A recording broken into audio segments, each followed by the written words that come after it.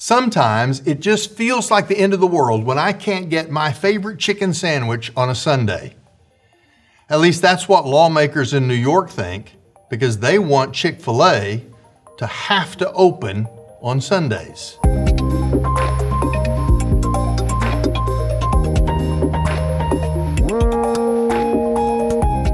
America has a long history of what used to be called blue laws.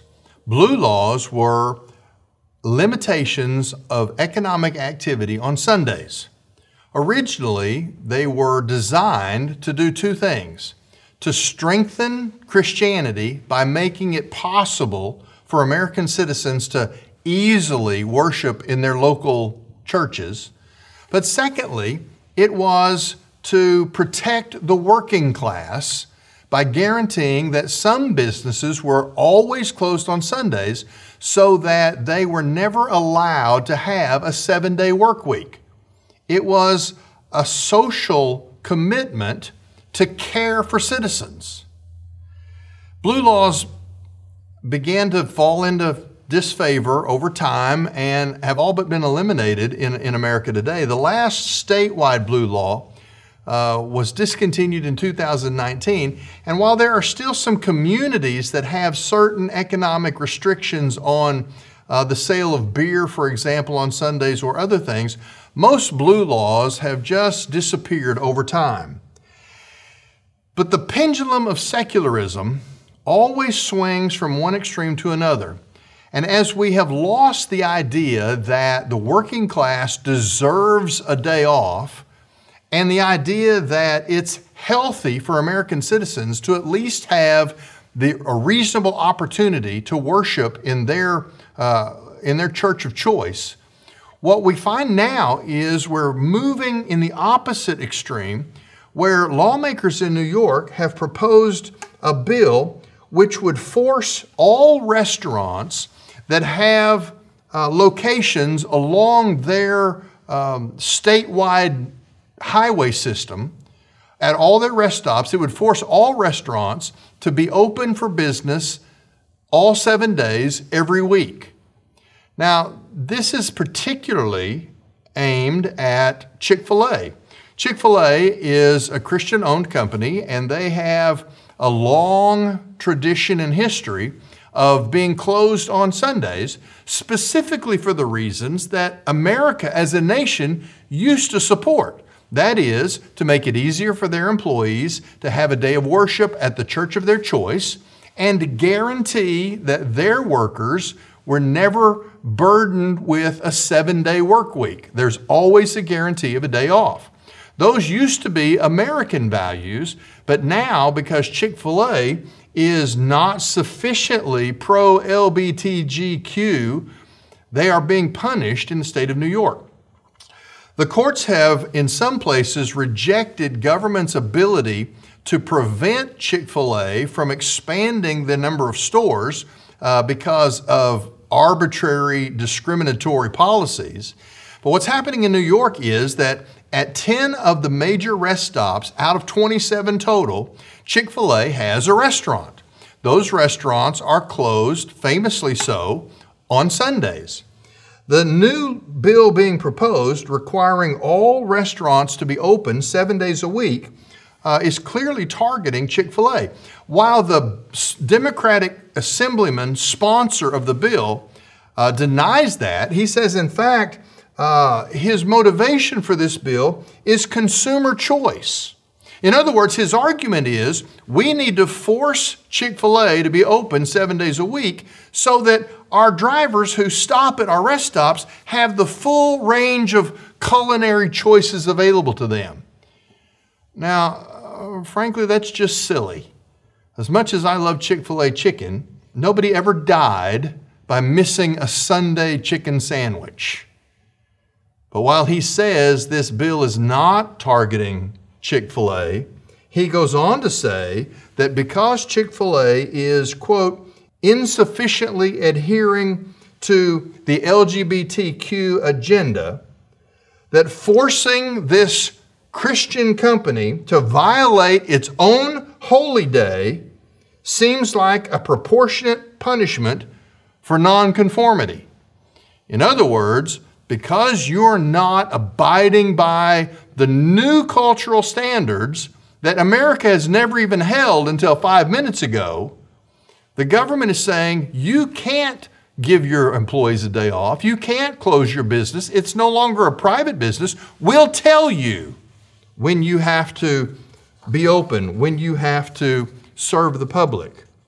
Now, what's interesting about this is the justification for this from religious supporters really plays to this idea that Chick-fil-A is not even really Christian because, after all, everybody knows that Jesus would be willing to serve people on Sundays. Well, how do we know that? Well, because the movement in our culture that tells us what Jesus is like believes they know what Jesus would do. In fact, we're told in high-profile moments like the Super Bowl, we're told that He gets us. Have you seen these commercials that are now prominently being displayed on various high-profile television programs and sporting events? He Gets Us is an organization that is attempting to bring Jesus back into the public conversation, the cultural discussion of values. Now, while I'm generally in favor of anything that raises the topic of Jesus, while I generally support anything that puts Jesus on our cultural radar so that we can discuss what it is that He teaches, while I'm generally supportive of talking about such things, the fact of the matter is these new commercials have some problems. Let's think about this. The one that ran a couple of times during the Super Bowl has caused the greatest stir because it showed what I would say a picture of a modern version of Christianity with a decidedly leftward flavor. It was a picture of Christians in various settings washing the feet of others. Now, what's interesting about that, the commercial is that it was Christians humbling themselves and washing the feet of people in a variety of situations, all of which seem to proclaim the message that these were people who were different from us, but worthy of our humility as we approach them, that we do ministry by humbling ourselves before these people. It included a mother who was apparently just completing an abortion at an abortion clinic. It included people who appear to be members of the LGBTQ community. Christians were washing the feet of people who were in a variety of circumstances. And the message seemed to be that Christians, in order to truly follow Jesus, should simply humble themselves in such a way that we serve those who live lifestyles different than us. Well, there are several problems here. Number one, there was a real selectivity in these commercials of the kinds of people that Christians should be serving by foot washing. Whether it was the homosexual man or the mother who's just aborted a baby or other things, there were lots of other kinds of sinners that weren't included. For example, there was nobody from a MAGA rally whose feet were being washed by Christians. There was nobody. There was no white trash, drugged out factory worker from Ohio whose feet were being washed. There's no miner from West Virginia whose feet were being washed. The message is there are certain kinds of people that Christians should humble themselves in order to serve, but the message, by what it left out, seems to communicate that there are certain kinds of sinners out there, typically those right-wing sinners, that are apparently beyond the pale of redemption. They don't need to be served because they're not redeemable. Well, the reality is sin affects every human being. In fact, it's clear that in Romans chapter 3, it's clear, Paul tells us that all have sinned and fall short of the glory of God. In other words, the message of God's Word is, if we're going to evangelize sinners, there can't be culturally acceptable sinners and culturally despised sinners. Sin is sin. And all sin separates us from God. I find it fascinating that in order for us to believe that we have a handle on who Jesus is, that He gets us, we only see those imitating this culturally acceptable Jesus as ministering to people that the culture, frankly, doesn't feel like are sinners. Well, the other side of this issue is that the commercial would be less bothersome to me if the essence of Christianity was simply the humble service of those around us. Now, there is an element of that in Christianity, but in Ephesians chapter 4, verse 15, you can look it up and read it, Paul makes the statement that our real responsibility as followers of Jesus Christ is not simply to serve people where they are, but our responsibility is to speak truth in love to those people. See, what the He Gets Us campaign doesn't do is it doesn't have any presentation that Jesus might come to you with the expectation that if you follow Him, you will need to become a different kind of person. Now, He'll make that happen. He makes the change possible, but the He Gets Us, the whole motto, He Gets Us, seems to imply that He gets us, He identifies with us exactly as we are, with no implication that anything needs to be different. The people behind the He Gets Us campaign are promoting our humble service, but they're abandoning this call to speak truth in love. Now, let me talk to you about this idea of foot washing. The commercial would be okay if foot washing was what Christianity was all about. But here's what I want you to think about. In the New Testament, we don't find foot washing offered as an example that the church does for the culture at large. In fact, if we go back and look at how foot washing appears in the New Testament, in 100% of the cases, foot washing is done within the community of faith. There's no sacramental instruction. There's no charge of Jesus to go out into the culture and randomly wash the feet of sinners. Foot washing is from Jesus a lesson in humility in the way that we within the faith serve and treat each other.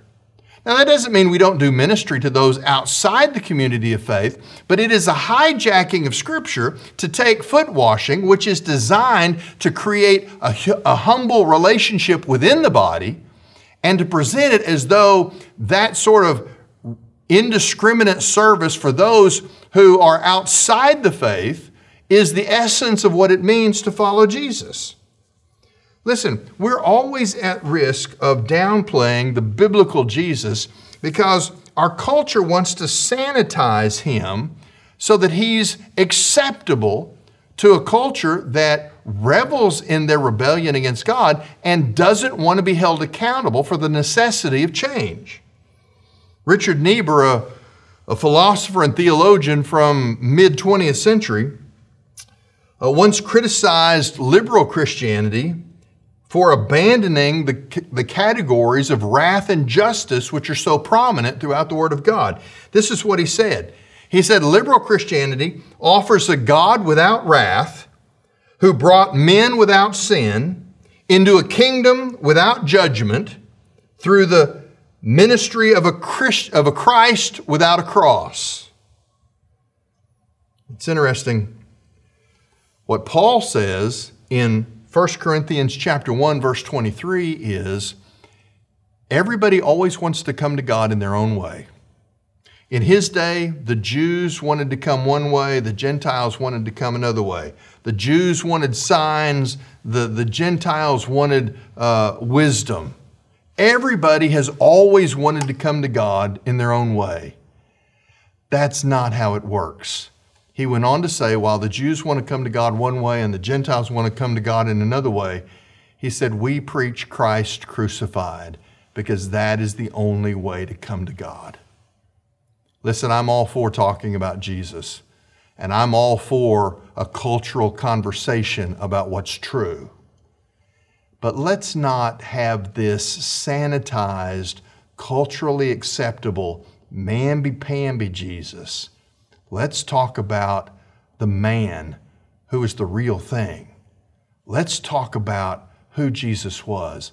Let's minister, but let's tell the truth in love.